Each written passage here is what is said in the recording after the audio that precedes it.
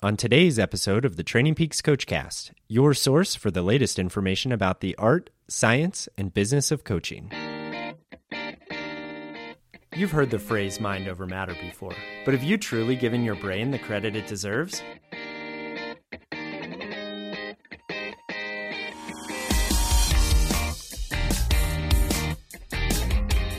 On this episode of the Training Peaks Coachcast, I was super excited to sit down with Alex Hutchinson. You might know him from Sweat Science, his column on Outside Magazine Online, or you might know him from his recent New York Times bestseller, Endure: Mind, Body, and the Curiously Elastic Limits of Human Performance. Alex and I talked about the role that your brain plays in your athlete's performance, some different ways you can train that, and also some of his recommended resources for you. Alex is going to be one of our keynote speakers at this year's Endurance Coaching Summit in Boulder, Colorado. We'll be sure to include a discount code at the end of the show. Hope you enjoy. Welcome to the Training Peaks Coachcast. I am your host, Dave Schell, and today I have the great pleasure to be joined by Alex Hutchinson. You might know Alex from his column, Sweat Science, or you might know him from his 2018 New York Times bestseller, Endure: Mind, Body, and the Curiously Elastic Limits of Human Performance.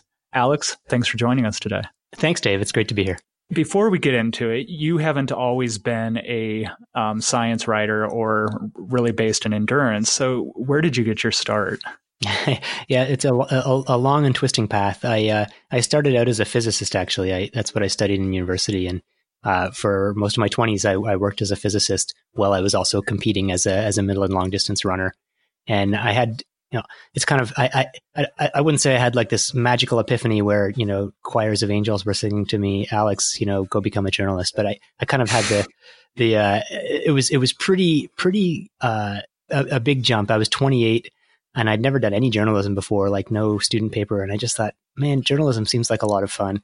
I'm going to go do that. So I left what was at the time a postdoctoral position with the National Security Agency and went and did started at the bottom, did a master's degree in a 1-year master's degree in journalism. Worked at a newspaper in Ottawa, Canada for 16 months doing like general assignment reporting, car crashes and dog fashion shows and things like that. And then after that, I decided after enough of that, I decided I wanted to be a freelancer. And so that was 2006. And initially my beat was I would write about anything that anyone would pay me to write about. I did a lot of like accounting, for the Canada's Accounting Monthly, writing about accounting news and stuff. But pretty soon I started to kind of leverage my two areas of interest and expertise, which were the science, which is what I'd started out as career-wise, and running or endurance, which was my big passion. And so I gradually started to write more and more about that, and it ended up almost by accident as my specialty. That's cool, and that's pretty cool that you found something that you enjoyed doing that you could still use your science background in. So my introduction to you was through your website, sweatscience.com. And I don't know if it's because I'm a simpleton, but I've always been a big fan of people that can take very complex subjects and turn it into something digestible. So was sweatscience.com kind of your first foray into that, or did that come later after you'd had some success with writing?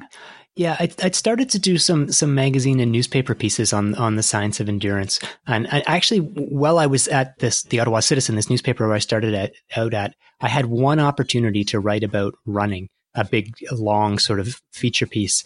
And it was about, I wrote about the Kenyans who were coming to the Ottawa Marathon, and one runner in particular who had won the race the year before. And everyone said, hey, that was the best piece I'd ever written. And so I sort of realized writing about the stuff I cared about would be sort of brought out the best in me. And so I started to do a few magazine pieces, and then I got a newspaper column with a newspaper here in Canada called the Globe and Mail, where I was writing about the science of exercise. And and in order to come up with every 2 weeks interesting new studies, I had to be looking through journals all the time and sort of reading, all the abstracts and plowing through a whole bunch of ideas. And what I realized is there were only a few, like I could only pick one study every 2 weeks to write about for the Globe. But I realized there was this whole fire hose of interesting new studies coming out all the time that I was interested in. And I figured, well, I'm not the only person out there who sort of is interested about in optimizing performance and health for that matter. So I thought, hey, if I'm reading these abstracts anyways, why don't I just start a blog? Because this was 2008-ish. This is when blogs were like the next big thing. I thought, I'll just start a blog. And then all I have to do is like, I've gone to the trouble of reading this abstract and maybe getting the paper, the journal paper from the library to figure out whether it's something to write about.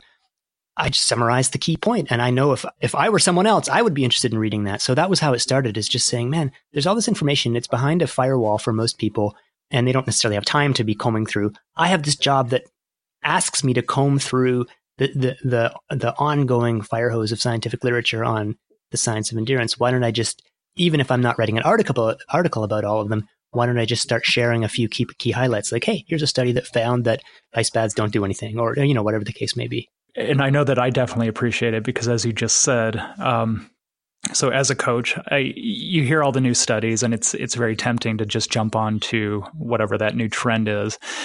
And really, the good science would be to go through and verify these things on your own. But a lot of coaches just don't have time to do that. So I appreciate you taking the time to do that for us. Well, thanks. Yeah, and it's certainly over what I've seen as the right role has evolved over time too. Where it started out, I would just sort of uncritically, repeat what the abstracts have said. And what I learned as time went on is like I'd realize, oh wait, that's that abstract that I reported on, or that paper that I reported on 2 years ago. No one has ever reproduced that. And it turns out that was probably wrong. It was probably so now I try to do a better job at providing context. And because I've ended up specializing in this, when I see a new study that says, this magical pill is going to make you faster, I remember that 5 years ago, I wrote about several other studies that found that magical pill doesn't make you faster. So I have a little more context.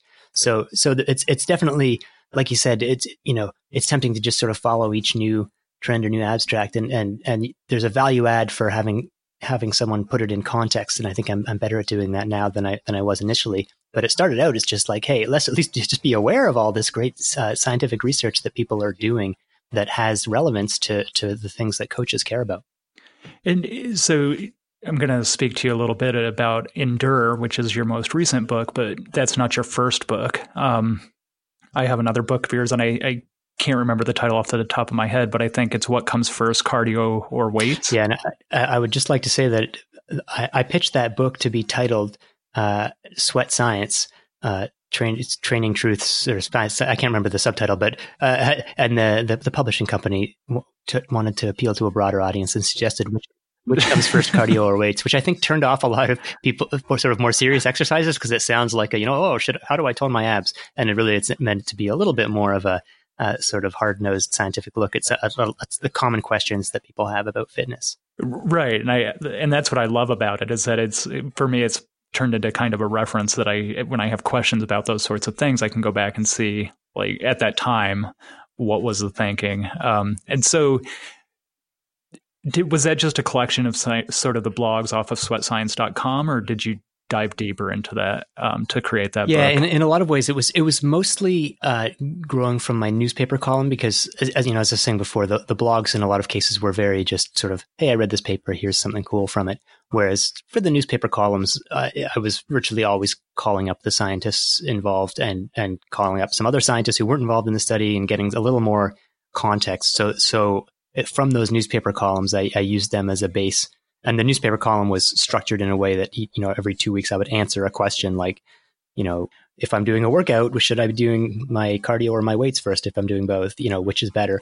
And I would try and look at the scientific literature and answer those questions. And so then I brought together a lot of those pre-existing columns and then added, in total, there were like 111 questions and answers in that book. So a lot of them I wrote from scratch. But the idea was, in that book was, every answer is, between 500 and 1,000 words. So it's not, it's not like the ultimate deep dive. It's like, okay, I'm curious about this question. Tell me what we know.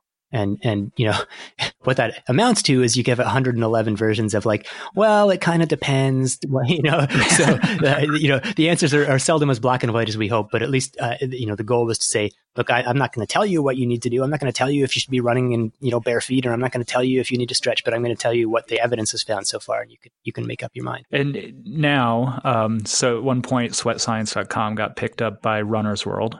Is that correct? And I think it was 2012. They invited me to move my blog to Runner's World and gave me a chance to write a column in the magazine too. So that was a real kind of exciting opportunity. I mean, for a number of reasons. One is that it brought a huge new readership to the blog, and it allowed me to that was the moment that I was like, oh, I could actually make a living from this, because when I was hosting my Sweat Science on its own, I didn't take any ads because I just fundamentally, I guess I like to think that I'm a nice guy. And so if someone sends me a free sample of something or spends some time telling me about, their product, I have a hard time saying, well, this is a bunch of garbage and no one should do this. So I really didn't want to be involved in that sort of, necessary quid pro quo. So going to Runner's World, of course, Runner's World had ads on it too, but I wasn't the one making those deals. So Runner's World, that allowed me to get paid for doing that blog, which I was just doing for free, without having to directly take advertising. So it was a really neat opportunity for me. It's very cool. And now you're on Outside. And how long have you been there? Yeah. So in the fall of 2017, I basically moved the blog over to Outside Magazine. And that was the main motivation for me at that time was, I wanted to just have a little bit broader palette to paint on, as it were. I'm a big fan of running. I run every day, but at a certain point, there's only so many things you can say about running. And so, and Runner's World was very good about, they let me write about studies that involved cycling and hiking and things like that. But if, Runner's World is Runner's World. So their focus is running. And so Outside has an interest in running, but it also has a broader interest. So I've been able to sort of explore a slightly broader range of topics within the same.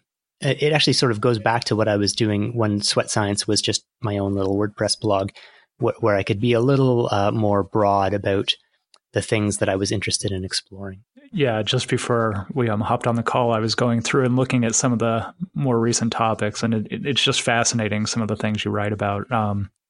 One of them was just, I think, just being more self-aware and can it predict injury prevention and things like that. So it's very cool that you have that opportunity to write about all things endurance. Yeah, definitely. It keeps it fresher for me that, I can, at any given time, there's a few journals, a list of journals that I'll go through their contents regularly. But at a certain point, and they may be good journals, but after you've been reading every issue for a couple of years, it's like I feel like I've kind of dug this well as deep as I can go. So, moving over to Outside, all of a sudden I was like, oh, there's a journal called Wilderness and Environmental Medicine. I'm never going to read that for Runner's World, but I read that and it's like, there's some pretty cool stuff in here about, what it takes to hike across hike rim to rim in the Grand Canyon, the characteristics of hikers who do that.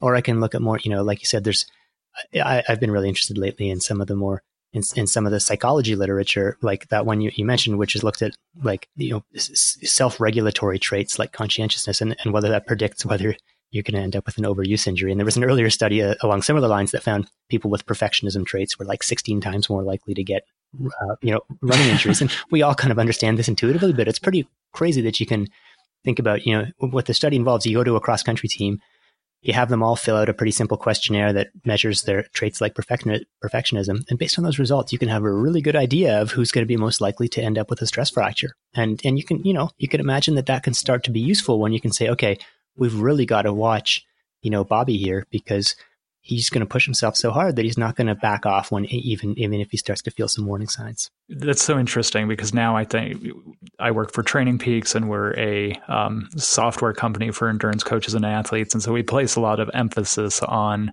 the devices and the metrics and things like that. And it's always interesting to me to hear when you take something so simple as just talking to somebody and finding out a little bit about their personality and how that can be a performance predictor or an injury predictor. And so it's just a good reminder that we need to keep those things as well as this new science. Yeah, for sure. Out. And I think one of the things that over the last, let's say 2 or 3 years, there's been a lot of recognition that things like perceived effort, maybe even more, let's call it 5 years, people have sort of realized that, yeah, it's great to be quantifying, training stress and things like that. But if you have that and you have a sense of like, how hard was that on a scale of 1 to 5 or 1 to 10? It's even richer information, because then you can see, oh, like he's working the same, but he's reporting that it's harder, or he's saying it's the same effort, but he's able to absorb more effort or more training stress, so he's getting fitter. So yeah, just the realization that our subjective responses to questions can replace data, but can supplement data. So now, your most recent book, which I've mentioned several times, is Endure. What was the motivation for that book?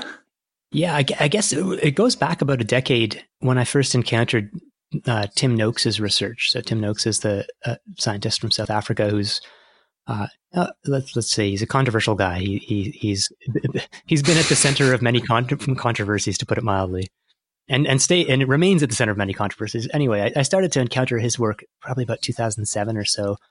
His sort of questioning the hydration. That, oh, come on, dehydration isn't such a big deal. And I was like, what are you talking about? I read in Lore of Running, Tim Noakes' book in the 90s. I memorized that book, and hydration is serious.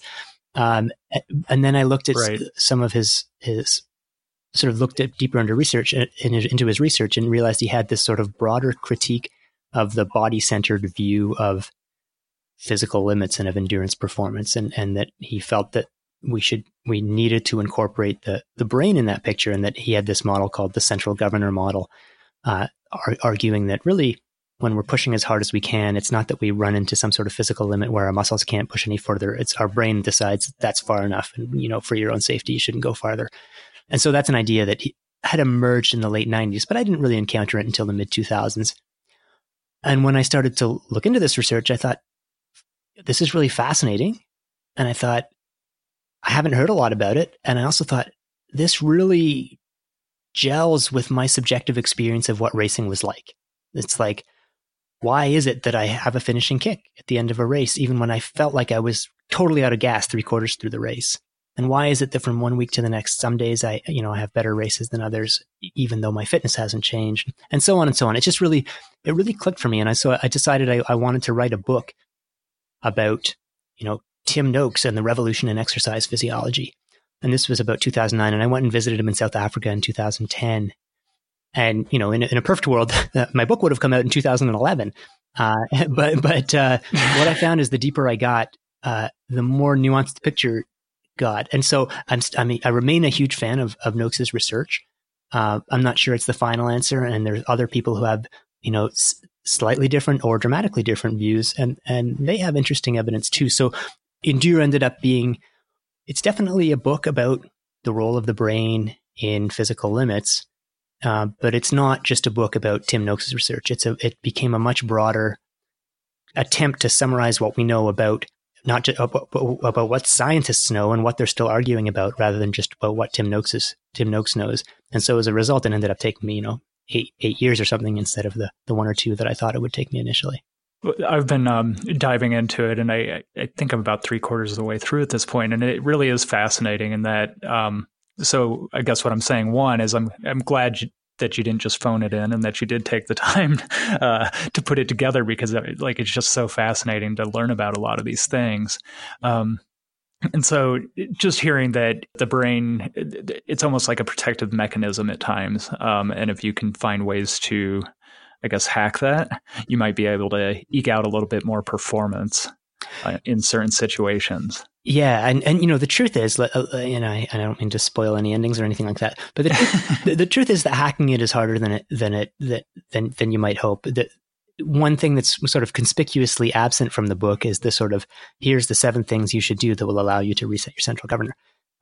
Because it turns out to be much harder than I sort of expected to be able to reset it. But to me, it's still and there are some ideas in there about how you can learn to sort of get past that central governor. But to me, the fundamental thing is the idea itself, because I think there's something very limiting about running a race and having the mindset of like, okay, that's as fast as I could run. That's what my body is capable of, versus running a race and believing that, okay, that's what I was able to do today. But if I can learn to push a little bit harder, I can run faster next week, or swim and bike faster, as the case may be. So, I think it's an important insight, and you can draw some parallels to the learning literature where they've, there's all this talk about things like grit and learning mindset or growth mindset, where if you believe you can get better at things, you're more likely to do the work that makes you get better at things. Whereas if you believe it's just like, well, either I'm smarter or I'm not, then you don't bother studying hard. And I think that there's real parallels in athletics. And if you realize that your quote unquote physical limits depend on a lot on or aren't set in stone and can be moved, then you're much more likely to do the work, both the physical and mental work, to try and move those limits. One thing I found interesting is the notion of kind of training pain or training your tolerance to pain. And that's definitely something that I've experienced, and I've experienced with athletes as well, is that with a newer athlete, they just don't know how to suffer at that point. And so they're wanting, maybe in their mind, they're thinking, okay, well, if I do this, I'm going to get faster, but I'm going to be comfortable at this higher pace, where really the reality is that, no, you're going to get faster, but it's still going to hurt like hell. And that's where you really break through those limits. And so what did you learn in writing this book about that kind of training pain and the need to suffer? The pain thing has been really, really interesting to me, partly because it goes back to one of those, those questions that, at least among my friends, always came up on, Sunday long runs or whatever. It's like, who suffers more in a marathon? Is it, Eliud Kipchoge running for 2 hours, or is it Joe Schmo running for 4 hours? Because Joe Schmo is out there for twice as long, and so he must be, those lucky elite marathoners who are only out there for 2 hours. And without meaning to sound too like elitist about it, my response has always been, yeah, but Eliud Kipchoge knows how to suffer, how to absolutely keep himself on the knife edge for all those 2 hours. And for the most part, it's maybe not proportional to speed, because there are some very experienced and tough athletes who might be running 4-hour marathons, but it's proportional to experience. If you're a beginner, regardless how fast you are, you probably haven't learned to hold your finger in the flame quite as hard. And so this is something that I've been arguing about with friends for 30 years or 25 years, but it was fascinating to then dive into this literature on athletes and pain tolerance and realize, oh yeah, there's pretty good evidence that, okay, first of all, if you compare athletes and non-athletes, and you do pain tests on them, they all have the same pain sensitivities. So it's not like athletes have been calloused to pain. They feel pain just like everyone else, but they're willing to tolerate much, much higher levels. They've learned to tolerate pain. But then the really fascinating detail to me was the evidence that looked at trained athletes, like elite athletes. The study I'm thinking of was in swimmers at different points in their season. And they found that as they approached their goal race, their pain tolerance, as tested with a blood pressure cuff cutting off circulation to their arm, they were willing to tolerate more and more pain as they got closer to their goal race. And then their pain tolerance dropped to its lowest level during their off season. And so what this tells me, it's not like it's not that you learn to suffer once and then you never have to think about it again. It's that it's a constant process of preparing yourself to suffer and getting ready to deal with higher and higher levels of discomfort. And you have to climb that hill every season and before every race. You don't just learn it once. So one thing, as I was reading the book, something that kind of popped into my head, and it's something that I found, it's kind of an interesting phenomena that I've noticed over the last several years. And it's with athletes, they're kind of gravitating towards these longer and longer events, such as Ironman or ultra running or a triple Ironman and things like that. And so as I was reading the book, one thing, I think at some point you talked about the joy of suffering. And I've always wondered if there's just kind of this primal need or this desire to suffer. And so do you think there's anything to that with these people, that really the whole goal of the race is just to see what you can endure? Yeah, I do think I've come around to that point of view, and I started thinking about this because I was at a conference, and one of the presenters said something along the lines of like, let's be honest, most successful athletes probably have, or endurance athletes probably have a hint of benign masochism, that they at some level they're not out there, tying themselves up with barbed wire or anything, but at some level they kind of enjoy the suffering. And this sort of, this got me thinking, and it got me thinking because, as well as thinking about endurance performance as a journalist, I also think about health and like how to get people exercising more. And one of the great mysteries for people who are in the habit of exercising every day, or most days, is why doesn't everybody else do this? It just feels so good. It's so wonderful to be in this routine of getting out there and pushing your body and just feeling healthy. Why don't other people do this? And finally, it sort of occurred to me, it's like, maybe other people experience the same things as I do differently, it actually sort of reminds me, I might have a 4-year-old daughter who, will say that this food is too spicy. And I'll be like, it's a glass of water. It's not spicy. And she'll say to me, you don't know my body. You can't tell me what my body feels. My body might feel differently than yours. And I'm like, no, it's seriously, it's a glass of water. But, and sort of digression there, but it's kind of like with exercise, it's like, no, it feels so good to have been out for a run. It's like, well, maybe for other people that just feels downright bad. And there's something about me that makes me enjoy that what feels good to me is actually the discomfort that's inherent in, serious endurance exercise, right? Like, let's be honest, right? It is uncomfortable. And so why do I enjoy it? I don't know. Maybe I have a streak of benign masochism. So maybe that's the next frontier of like personality psychology is not who gets injured. It's like, who is likely to become an endurance athlete in the first place? And did they get dropped on their heads as kids or something like that? That's really interesting you say that, because that's always been one of my theories, is that I feel like people who maybe endured some hardship early in life or had to deal with something, like they're more likely to succeed in sport because they're the ones that can deal with but hardship, I guess. Yeah, well, it's interesting. There was some research with like British Olympians, published in the last couple of years, where they looked at like medalists versus near medalists, and the people who really made it to the top, they all had what they called childhood trauma. Now, the trauma may have just been, parents separating or went through something that they perceived as a challenge in their lives, and that left them maybe with a bit of a chip on their shoulder. And I was actually doing an article a couple weeks, maybe a month or two ago, about what it takes to there was a study about the best predictors for success in the Rangers physical fitness tests. So I was talking to some people in the special forces, like, how do you know if someone's going to get through special forces training or selection, whether it's Navy SEAL or whatever? And they're like, yeah, like obviously you need to be able to do some pull-ups, but being able to do a lot of pull-ups or whatever the physical test may be only gets you so far. And one of the guys I talked to who is a former Navy SEAL trainer, he said, yeah, there's basically three things, and if you've got two of these three things, you're a pretty good candidate of making it through. And the three things were, if I remember correctly, your parents were separated, you were a varsity athlete in high school at least, and you'd been kicked out of school at least once. And it's like, so it's a mix of things. Like, you have to have the physical characteristics, but maybe some sort of, like you said, some sort of chip on your shoulder. Yeah, I could totally see that. In your research, did you find anything that people could do, especially the coaches that are listening? Are there things that will help to train people's pain tolerance or kind of DIY brain training that you came across?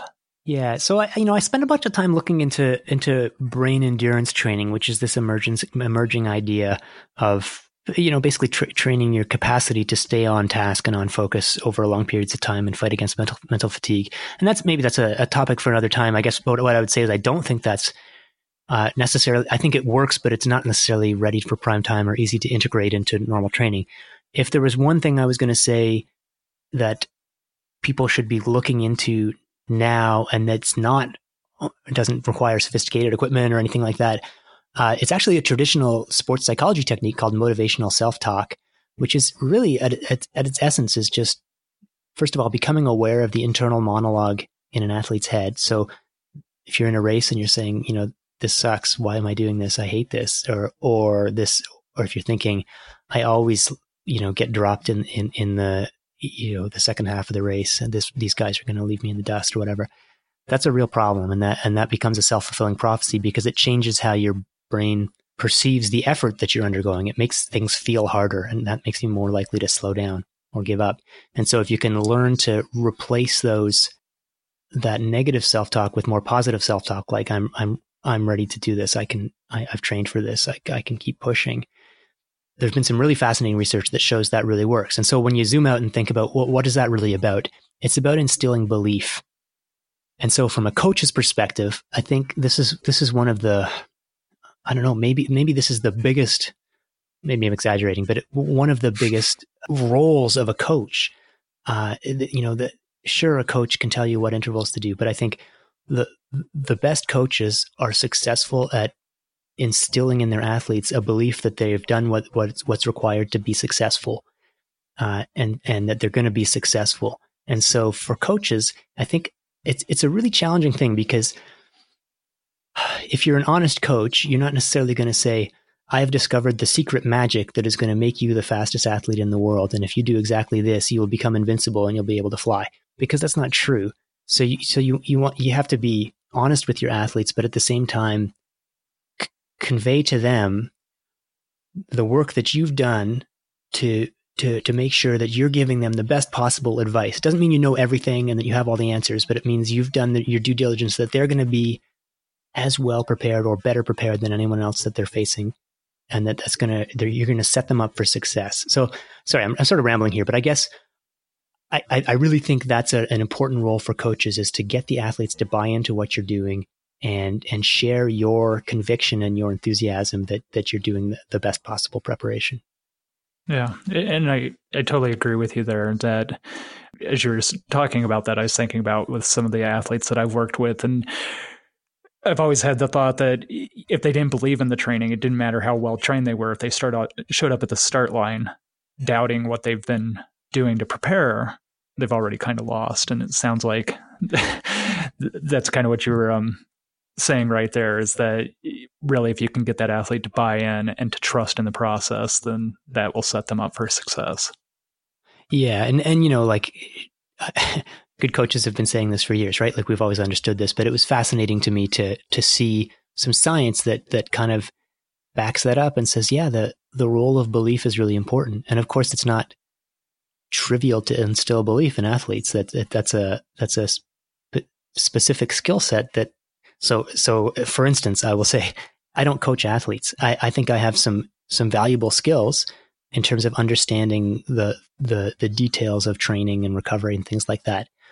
But that's not the key differential that separates a good coach from a bad coach. And so I think, coaches need to recognize their own strengths in terms of being able to convey enthusiasm and belief to their athletes. That's great, and really good advice. So on that note, do you have any, if you were to talk to a coach with that in mind about being able to instill belief and get buy-in from the athlete, is there anything you've come across that you would recommend for a coach, either go watch or listen to or read? Yeah, so I guess recent stuff that I've found interesting. There's a book by Christy Ashwandon called "Good to Go" about the science of athletic recovery. It just came out in February, and it's you know what? It'll be a challenging read for coaches, because essentially the message in a lot of cases is, here's 12 chapters on different recovery techniques. And the conclusion is there's very scanty evidence for almost all of those things. So how does a coach, I mean, this, to me, and this is getting back to what I was saying before, this is one of the fundamental challenges that faces coaches. How do you assimilate that information, continue to give good advice to your athletes without filling them with doubt about the things they're doing? And so, but I think it's better to be armed with the information than to just sort of keep your head in the sand and just pretend that just because we've been doing something in the past, it must work. So I think that's a good book to read to get a sense of what the current state of knowledge is about recovery, which is, as we all know, is one of the fundamental challenges of endurance training and performance.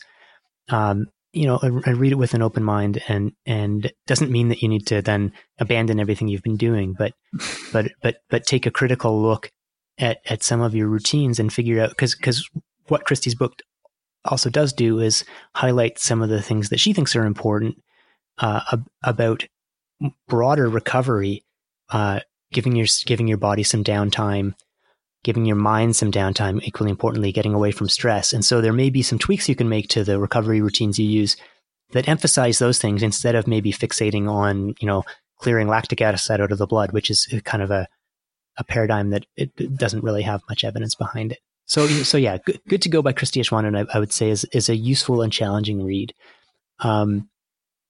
There's another new book by Brad Stulberg and Steve Magnus, which is less specific to sports. It's called The Passion Paradox, and it's a follow-up to their book from 2 years ago, Peak Performance. Steve Magnus is probably familiar to many of listeners. He's a prominent track coach, and Brad Stulberg is a journalist who writes about high performance. So they're very thought-provoking guys, and they're very good at laying out a whole bunch of complex ideas in a clear and simple way. So that, and The Passion Paradox kind of gets into something that triathletes should certainly be familiar with, which is the idea of how you balance a passion that can become all-consuming without having it take over your life and become a negative factor in your life. So I think that's a useful one to read. And the third and final plug I'll give is for a book that I haven't read yet. It's due out at the end of May. It's called Range by David Epstein. And it's about, it's kind of a pushback against the idea that we all need 10,000 hours master any given domain, and we have to start when we're 3 if we're going to be successful. It's a praise of, maybe it's a good book for triathletes in the sense that it's a praise of mastering different domains, and that it'll make you better at